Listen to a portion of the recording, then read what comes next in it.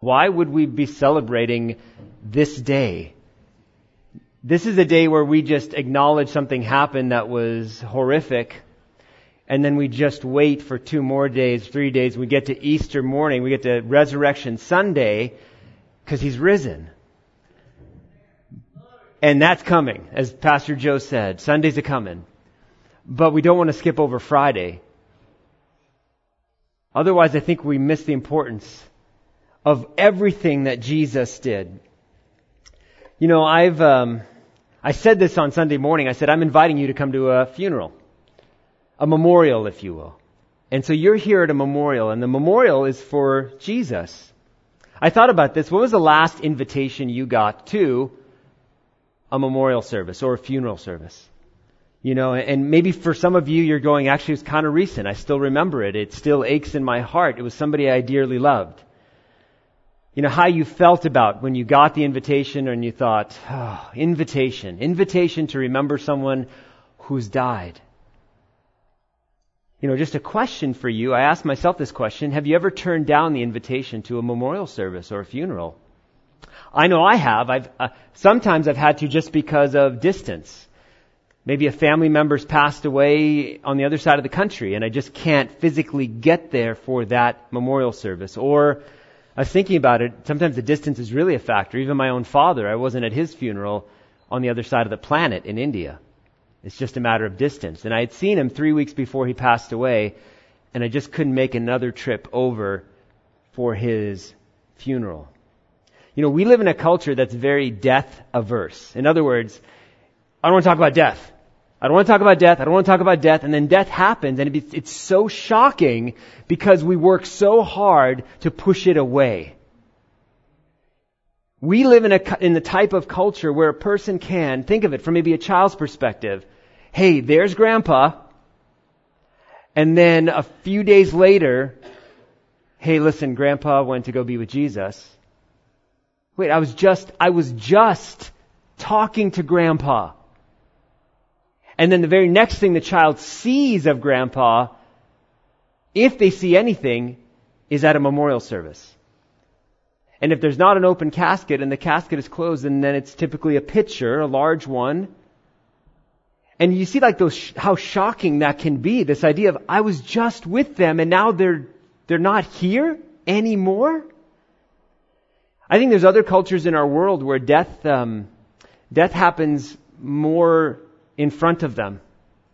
And it actually happens so often that death isn't something that they're averse to, some other cultures. It just becomes something that's part of life. In other words, death is part of life. And I think in our culture, we could use a little bit more of death being a part of life, because I think that would change the way we live our lives. I think if we lived knowing that death is coming, we would live our lives differently. We wouldn't be surprised, and we would value life, the life that God has given to us. So tonight we're going to look at the life and death of one that's very loved by many of us here, Jesus, the Christ. And tonight, if it causes you a little bit of pain and discomfort as we read some of these verses, I have to tell you this, it's normal. Especially when you realize the reason that He had to endure such torture. He had to endure it because of what you did and because of what I did. That should cause us a little bit of discomfort. You shouldn't just be like, oh yeah, He died. You realize why He died, right? Just take a mirror and look at it. I have to do the same for myself. He died because of what I did. That should have some response in me. So the title of this morning's message is, What Love Looks Like. Let's pray. And we're going to be looking through some of the events that led up to Jesus on the cross. Papa, as we come before you on this Good Friday, we thank you that you have drawn all of us here. We thank you that as we've come to gather to remember Jesus and His death, Father, we thank you that you set the stage for it to happen. You anticipated our sin, and you provided a sacrifice to take our place. How precious was the sacrifice that was given for us. This evening I pray at the end of a work week, I pray we would slow down to consider Jesus, His life and His death. We love you, Father. We pray this in your Son, Jesus' name. Amen. Amen. It started way back in the very first book of the Bible, in Genesis chapter 3, verse 15. Oh, if you brought your Bibles tonight, we're going to be looking in John chapter 12. So if you want to turn to John chapter 12, you can follow along. There'll be verses on the screen as well. But Genesis chapter 3, verse 15, it all started back then. Satan in the garden, Adam and Eve, sinning. God makes a statement, and we see it here. God speaking to the serpent, to Satan. I will put enmity between you and the woman, and between your offspring and her offspring. He shall bruise your head, and you shall bruise his heel. And as that verse is up there, let me kind of paraphrase that in more modern language. I, God, will put hostility between you, Satan, and Eve. Hostility between your child and Eve's child. The one who comes from Eve, his name is Jesus, will crush your head, and you will wound his heel. All the way in the first book of the Bible, in the 3rd chapter, it is already foretold that Satan will be defeated. He's going to have his head crushed by the offspring of Eve, the one that is to come. And so, in human history now, Satan he heard God say it to him personally, and at this point, throughout human history, Satan has been trying to prevent his head crushing from happening. And he tried, as he deceives, as he lies, as he manipulates, and he's so good at it, he tried so hard, but he couldn't prevent Jesus from being born.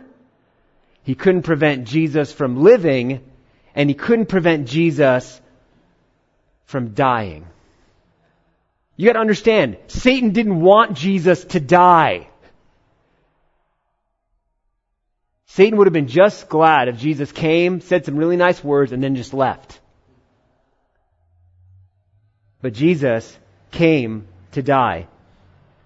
In John chapter 12, verse 23 to 33, Jesus was speaking about a time that was coming, and he said before this time, he would say, my hour isn't here. My hour hasn't come. My hour hasn't come. But in John 12:23, Jesus answered them, the hour has come for the Son of Man to be glorified. Truly, truly, I say to you, unless a grain of wheat falls into the earth and dies, it remains alone. But if it dies, it bears much fruit. Whoever loves his life loses it, and whoever hates his life in this world will keep it for eternal life. If anyone serves me, he must follow me, and where I am, there will my servant be also. If anyone serves me, the Father will honor him. Now is my soul troubled, and what shall I say? Father, save me from this hour? But for this purpose I have come to this hour. Jesus knew what his purpose was. And Jesus used that picture of a grain of wheat. Jesus is saying if you put it on a shelf, the grain of wheat preserves itself. It's not going anywhere. It's fine. But unless it's put in the ground and in essence dies, it can't bear fruit. So death is required for fruit to come. And then Jesus was speaking of himself. I have to die so that there will be fruit in your life. If we could jump down to verse 31 in John 12. Now is the judgment of this world.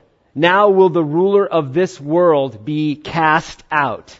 Fulfilling the verse we read in Genesis 3:15. We're going to crush Satan's head.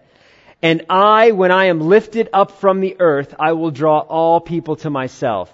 And it says he said this to show of what kind of death he was going to die. Jesus says, I'm going to be lifted up above the earth. I will be your sacrifice. I will fulfill what was written in Genesis.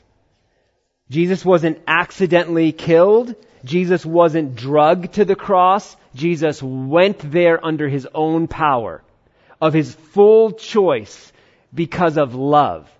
It's because of his love for you and I that he endured everything that happened on his way to the cross. His pain is our gain. So, I want tonight for us to look at something, and this is the aspect I want us to look at. How historically it was foretold that Jesus was going to come and die, and how he accomplished exactly what was foretold. On Sunday morning, this last Sunday, on Palm Sunday, I told you the reason I'm a Christian is because of the evidence that history has shown that God knows the future. And he knows the future tens of years, hundreds of years, and even tonight, 1,000 years before the events happen, they've been foretold. In Psalm 22 is called the Psalm of the Cross. It's a messianic psalm. It's a psalm written by David, and as he was writing and composing this, the Holy Spirit gave him the words to describe what the Messiah was going to go through in the future. This psalm was written 1,000 years before Jesus hung on a cross.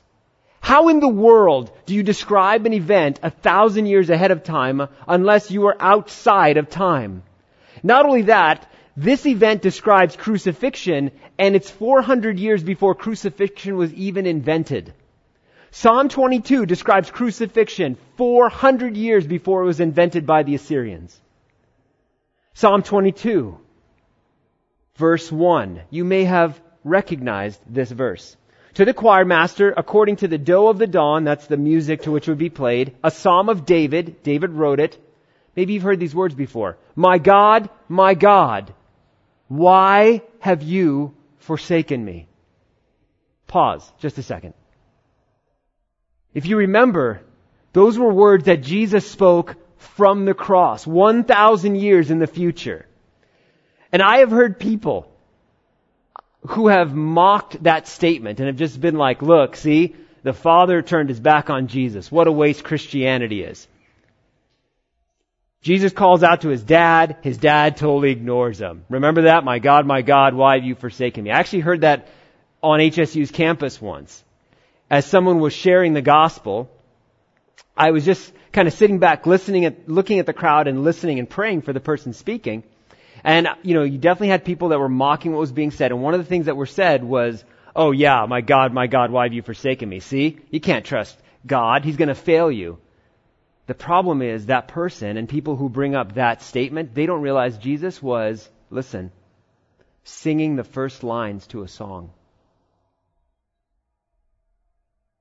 Could you imagine from the cross? I don't know what the tune was. My God. He's singing. You know what? A Jew would have understood the song. It's kind of like songs here at church. Like you start to sing the first verse, and if you know the song, all it takes is like half a verse and you're in it, right? Jesus, my God. He's worshiping God by singing a psalm written 1,000 years earlier. Let's read the rest of the music, shall we? My God, why have you forsaken me? Why are you so far from saving me from the words of my groaning? Oh my God, I cry by day, but you do not answer, and by night, but I find no rest. Yet you are holy, enthroned on the praises of Israel. In you our fathers entrusted. They trusted and you delivered them. To you they cried and were rescued. And in you they trusted and they were not put to shame. So we'll leave that up on the screen for just a second. Jesus was singing the first few lines of this song. And it speaks about how calling out to God, God didn't answer. And then it goes to, but our forefathers, they trusted you, you delivered them. They cried out to you, they were rescued. In you they trusted and they were not put to shame. Hey, it's all sounding good so far. God does take care of people. And then the next verse in the song, Psalm 22:6. But I am a worm and not a man, scorned by mankind and despised by the people. Yes, Father, you took care of those that came before. You took care of them. They called out to you. You answered them. But I am a worm and not a man. And then the song goes on. All who see me mock me. They make mouths at me. They wag their heads. And they say this, look what they say. He trusts in the Lord. Let him deliver him. Let him rescue him, for he delights in him. Keep those words in mind, the ones that are in the quotes in verse 8 of Psalm 22. He trusts in the Lord. Let him deliver him. Let him rescue him, for he delights in him. What a fool. Because those words were spoken 1,000 years later by people who are looking at Jesus. And if you don't believe me, Matthew's gospel talks about it. Matthew 27, verse 39 through 43. And those who passed by, as he's on the cross, derided him, wagging their heads and saying, you who would destroy the temple and rebuild it in 3 days, save yourself. If you are the Son of God, come down from the cross. Verse 41. So also the chief priests with the scribes and elders mocked him, saying, he saved others. He can't save himself. He is the King of Israel. Let him come down now from the cross and we will believe in him. Oh, he's going to rise again. And you know what? There's still going to be those that don't believe in him. Because their heart is hard towards Jesus. But look at this next and last verse here in Matthew 27 verse 43. Look at this, what they said about Jesus. He trusts in God. Let God deliver him now if he desires him. That's what Psalm 22 said 1,000 years earlier. For he said, I am the Son of God. I want you to understand that God wants us to know that he's real, and the way he does that is by things like this. How can you manipulate the words of your mockers to line up with exactly the song lyrics from 1,000 years earlier that prophesied of how the Messiah would die? And Jesus was brutalized. He wasn't just beaten up and just bruised and then everything was fine. He was brutalized.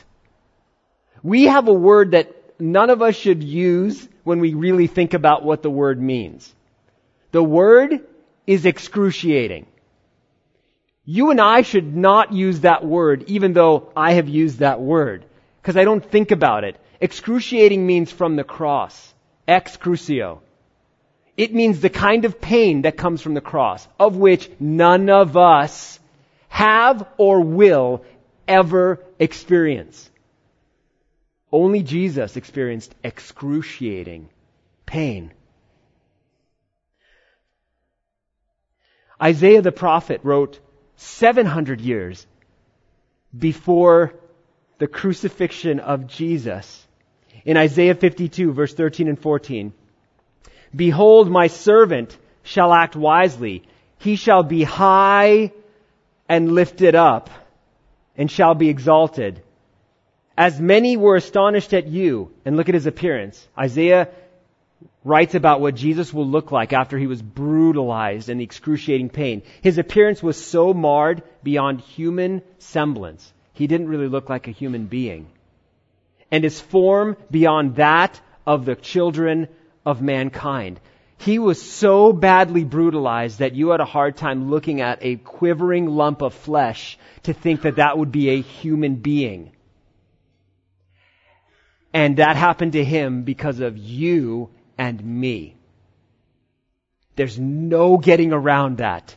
He did nothing wrong to deserve anything that he got. You know, Jesus had these statements in the Gospel of John. They're called the I am statements. There were 7 of them. I am the bread of life. I am the light of the world. I am the gate of the sheep. I am the good shepherd. I am the resurrection and the life. I am the way, the truth, and the life. And I am the true vine. Jesus had 7 I am statements in the book of John. But I think now when we look at Psalm 22 verse 6, we see that there's one more I am statement. And in Psalm 22 verse 6, but I am a worm and not a man, scorned by mankind and despised by people. You think about it as God enthroned in glory humbled himself already to become a man. But now Jesus says, prophetically, this song writing about him, but I am a worm and not a man. So I humbled myself to become a man, but now I'm not even a man. I'm a worm. I'm below even mankind. Now, the Bible doesn't use accidental words. Well, maybe he's just saying, because I'm lowly. And we think of a worm and we're thinking of like this earthworm. I want to show you what he would have been talking about. There is this worm. It doesn't look like an earthworm at all. Its scientific name, Coccus ilicis. Coccus ilicis. It also goes by the nickname the crimson worm. Now you're just going, that looks like a berry on a tree. That's not a berry. It's more like a grub. It's like this thing that you're just like, what? It's a thing that if you applied any type of force upon it, it's got no skeleton. It's just going to mush and goo and no longer be. And 1,000 years before Jesus died, David wrote a psalm that said, speaking of the Messiah, but I am a worm. Specific word, this one right here. And not a man. And so we look and it's just one of those where you go, wow, that's beautiful. Nah, it's not. I wouldn't say that's beautiful. That's, beauty's in the eye of the beholder, but there's nothing about that. Once you told me that's a worm and not a fruit, I'm just going to be like, yeah, that's fine. I'm sure they exist for a reason, but beautiful is not the word that I'm going to use. But let me tell you about the life cycle of this Coccus ilicis. When the female worm is ready to lay her eggs, it only happens once in her life. She climbs up a tree or a fence, attaches herself to it, or in this one to some leaves. She particularly likes a specific type of oak tree. And then when the worm's body is attached to the wood, a hard crimson shell forms around her. A shell so hard and so secured to the wood that it can only be removed by tearing apart the body, which would kill the worm. So this worm, when it picks the spot where it's going to attach itself once in its lifetime, it secures itself, gets a hard shell that turns crimson red and cannot be removed from that wood. The female crimson worm, Coccus ilicis, under the protective shell, lays her eggs under her body. And when the larvae hatch, those baby worms are born, they remain under the protective shell and feed off of the living body of the mother worm for 3 days. Then the mother worm dies, and her body excretes a crimson or scarlet dye that stains the wood on which she was attached to, and also stains her babies for the rest of their life. They remain crimson colored for their entire life. On day 4, the tail of the mother worm pulls back up into her body and into her head, and it causes a bulging that looks like a heart. And it no longer is crimson on the 4th day. On the 4th day, it turns this snow white, waxy color. And then it flakes off and it drops to the ground looking like snow.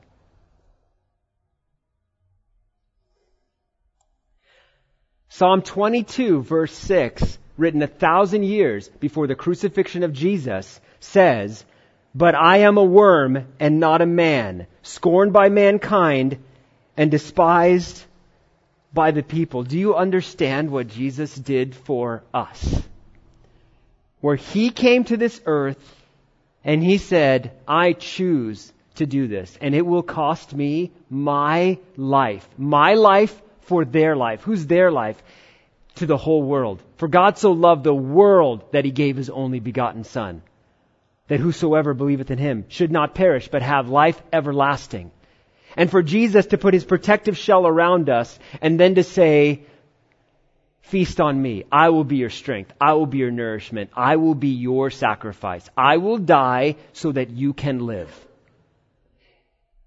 And then, when you've received my death for your salvation, you will be a blood-washed, crimson-coated Christian for the rest of your life. Life where? Here? Life everlasting. There's nothing accidental written in the Bible. You know, in Isaiah 1 verse 18, also written 700 years before the crucifixion, the writer of Isaiah says, come now, let's reason together. Let's reason, let's work this through here, okay? Says the Lord. Though your sins are like scarlet, they shall be white as snow. Though they are red like crimson, they shall become like wool. We are washed by the blood of Jesus, and that blood washes us clean of all of our sin. You see this crimson, so then the idea of like, okay, this crimson bug, what's the big deal? The word for that bug, the crimson worm that we looked at, that insect or that grub, they would gather and harvest them, and they would crush them, and as they crushed them, they would use that because it was a very, very powerful dye. So there's the shell that was outside of the mother there, who's died, and there's the eggs inside. And those will all get crushed, and they're harvested for their red dye, with which they would dye garments, clothing, and other things. And it's this vibrant, bright red color. In fact, that red color has been used many places. It was used in the Old Testament to make the red in the tabernacle. Over and over again, you'll see this crimson or scarlet. That's where they would have gotten it from. They would have gotten those grubs, crushed them, and used them to make this dye. But then later in the events of Good Friday, Jesus was taken by Roman soldiers, and an entire garrison of soldiers were brought around him. It's a place called Antonio's Fortress, or the Praetorium. I had a chance to go see this spot. And on this spot, on the floor, there are still carvings of the games that the Roman soldiers would play. And Antonio's Fortress is still there, and you can see the pavement stones where Jesus would have been beaten. And you can see the games that were etched into the floor of this place. One of the games that they played was called Basilius. Basilius is also known as the Game of Kings. And so Jesus was there. And here's the premise. You throw a dice, and you advance a series of boxes or circles on this board, on the ground. And whoever's the first person to get to the king's tower in the center is the winner, and then is elected the king. And everybody else then has to obey his command. In a way, it's kind of like a game of truth and dare at that point. So historians noted that this game came from a pagan Saturnalia worship festival where there was a scapegoat that was selected by a lot. And the goat would be decorated and dressed up as this mock king, this scapegoat, where we get the word scapegoat. And then would be taunted, tortured, and sacrificed. And so the Romans are playing this game based on this other game that had a scapegoat in it. And in the Romans version of this game, this Basilicus, the winner of every round of the game would get to choose a different way to torture the prisoner. This included dressing the prisoner up as a king, and in turn mocking and abusing their victim before they executed him. And they did this so that it would desensitize the Roman soldiers to the cruelty that they were doing. Because they were just playing a game. You won this round. What do you want to do to that person right there? What do you want to do? Oh, you want to put a bag on their head and then hit them so they can't see where the blow's coming from or prepare for it? That sounds great. That's great because you're the king. You won that round. Let's play again. It's just a game. It's just a game as Jesus is being brutalized. On these pavement stones, there's 3 different stones there that have this letter B that signifies this Basilius game. And that word Basilius means king. And so they're mocking their prisoner, making them a mock king. But little did they know that the game that they were playing involved a scapegoat. And the ultimate scapegoat was Jesus. Jesus was mocked, derided, dressed up to be a king, and then sent off to be killed. Jesus is our ultimate scapegoat. In 2 Corinthians 5:21, Paul says this, "For our sake, he made him to be sin who knew no sin, so that in him we might become the righteousness of God." If you come to Teleios, you've heard me use this phrase, the unfair exchange. This is such an unfair exchange. If I can paraphrase that verse that's right there, As you look at that verse, let me read it. For our sake, the Father made Jesus to be sin who knew no sin, so that in Jesus we might become the righteousness of God. What an unfair exchange. Jesus takes all of our sin on Him. He becomes the target of all of that wrath, all of that judgment. And what do we get in exchange? We get the righteousness of God. How unfair is that? He did nothing wrong and He gets all of our sin and gets punished for it. I did everything wrong and I get God's righteousness in exchange. This shows you, when people say, well, God doesn't love people, that's a lie. God sent His only Son to absorb all the sin of mankind for all that would receive Him as their sacrifice. And then that takes us to this verse in Isaiah that is hard to believe because we don't understand this kind of love. Isaiah 53:10. Yet it was the will of the Lord to crush Him. Let that rest there. It was God's will that Jesus would be crushed for you. Someone has to pay. If we want justice, if we want things to be taken care of, then there has to be a judgment. And God said, my Son will absorb all of the judgment. So church, in light of Jesus' sacrifice, we are going to remember what He did on the cross for us. We are going to receive communion, the Lord's Supper. And as the worship team comes up here, and as the men go and prepare to distribute the communion elements, in light of Jesus' sacrifice, Him putting His protective shell over us, Him absorbing all of the wrath of God that should have been directed towards me and to you, how should we respond? Should this just be another Friday? Should tomorrow just be another Saturday? Should Sunday just be another Sunday? Should we just live this short life we have like, it's good. I'm glad God sent His Son to die for me. I think if we stop and realize someone died for you, what does that mean for me? How should I respond to the person who died? And how should I respond to the person who gave that person to die for me? If you went to a funeral service, you were given an invitation, like I started this message with, and it said, you're invited to this funeral service, and you are like, this is going to be hard. Why is it going to be hard? Because when you open it up, you see the name, and the name is the name of a person who saved your life. And in saving your life, their life was taken. And you've been invited to their funeral. That is the story of Good Friday. You've been given the invitation to the person who gave His life for you so that you might live. You know, I think in light of His sacrifice, our hearts should be very honest before God. Each one of us, we should never ask God for His justice on us. We should ask instead of what David said in Psalm 51, verse 1 through 3. Have mercy on me, O God. Not have justice on me. Have mercy on me, O God. According to your steadfast love, according to your abundant mercy, blot out my transgressions. Wash me thoroughly from my iniquity. Cleanse me from my sin. For I know my transgressions, and my sin is ever before me. And this is what you can expect. If you ask God to forgive you of your sins, well, I don't know, I'm going to flip a coin. Will He today forgive me? Or maybe He won't forgive me today. I'm going to give you this promise from God's Word that if you come to Him with your heart seeking His forgiveness, seeking to accept Jesus' sacrifice on the cross, here's how God will respond to you. 1 John 1, 9 and 10. If we confess our sins, God is faithful and just to forgive us of our sins and cleanse us from all unrighteousness.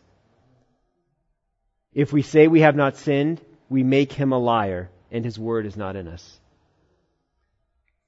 And so we're given this choice on this Good Friday. I know most of you are Christians, but we have folks listening on the radio and listening on the internet. And maybe you're here and you're not a believer. You haven't received the sacrifice of Jesus on the cross. I encourage you to consider Jesus. I encourage you to consider somebody who was foretold 1,000 years before that was going to come for you and pay for you. Jesus' last words on the cross, tetelestai, it is finished. Sometimes people ask, what does teleos mean? Teleos is a form of the last words that Jesus said on the cross. When Jesus said, as he hung on the cross and as he breathed his last breath, as he was asphyxiating, because he couldn't catch his breath anymore, and as he hung there laboring under the weight of not just the physical pain, under the pain and the weight of my sin and your sin and the sins of the whole world, as he was under that extreme pain, he said, "It is finished," tetelestai, meaning, I finished what I came to do. The work of the cross is finished. If you look at the cross now, Jesus isn't on it. He died once and for all for our sins. And so for us as the Teleos Christian Fellowship, we are not a perfect church, but we are a church that recognizes that we're complete because Jesus completed the work on the cross.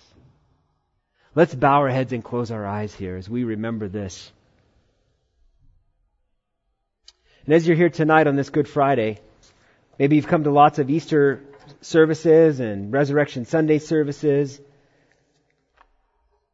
but you haven't come to a Good Friday service. And then as you think about your life, you live what you would think is a moral life. You're better than most people. You're hoping God has a scale and will weigh your good works versus your bad works, and you're hoping that you'll come out on top. Dear friend, I just have to tell you that's not how it works. A perfect God cannot have imperfection come into His presence. A perfect God cannot abide with, live with, be united with someone who's imperfect. And so, dear friends, I just have to ask you, have you ever done one single thing wrong in your life? Because that's all it takes. And it doesn't even have to be an action, it can just be a thought. If you have even committed one sin in your life, then you cannot, of your own good works, be right before God. God knew that and loved you so much that He already planned in the book of Genesis to send His Son, so that you would have a chance to receive His sacrifice for you. Jesus was perfect. He never sinned in His thoughts, in His actions, or in His words. He died so that you would have a substitute, so that He could be your scapegoat. But you have to receive Him as your scapegoat. You have to accept Him. You have to humble yourself and accept Him as your scapegoat, as your sacrifice. And if you do, He takes your sin and you become righteous in the eyes of God. Will you receive Jesus to be your Lord and Savior on this Good Friday? The one who was lifted high for the sins of the world, for my sins and your sins. If you're here this evening, we have our heads bowed, we have our eyes closed, and I'm not going to embarrass you at all. But I just want to know if the Lord's moving and working right here within our body and in our midst. If you would like to receive Jesus as your Lord and Savior, would you raise your hand just where you're at right now? Is there anyone here tonight that would receive Jesus as their Lord and Savior? I see your hand. Is there anyone else in here? I see your hand. Is there anyone else?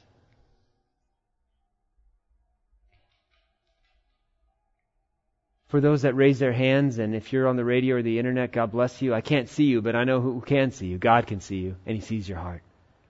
If you'd like to receive Jesus as your substitute, then pray a prayer, something like this to God. God, I'm a sinner. I have fallen short of your perfection. I am the reason why your Son had to die on the cross. He took my pain. He took my shame. He carried all of it because He loved me. Father, I receive Jesus as my Savior. I give all of my unrighteousness, and I, with mercy, ask for your righteousness in my life. Thank you, Father, for sending your Son to die for me and to wash me with His blood, white as snow. I pray that you would give me power to walk worthy of you, God, every day of my life. God, give me the power to overcome the sin that can so easily trip me up. And God, let me be an example to those around me. Day by day, help me love you more and know you more. In Jesus' name, amen.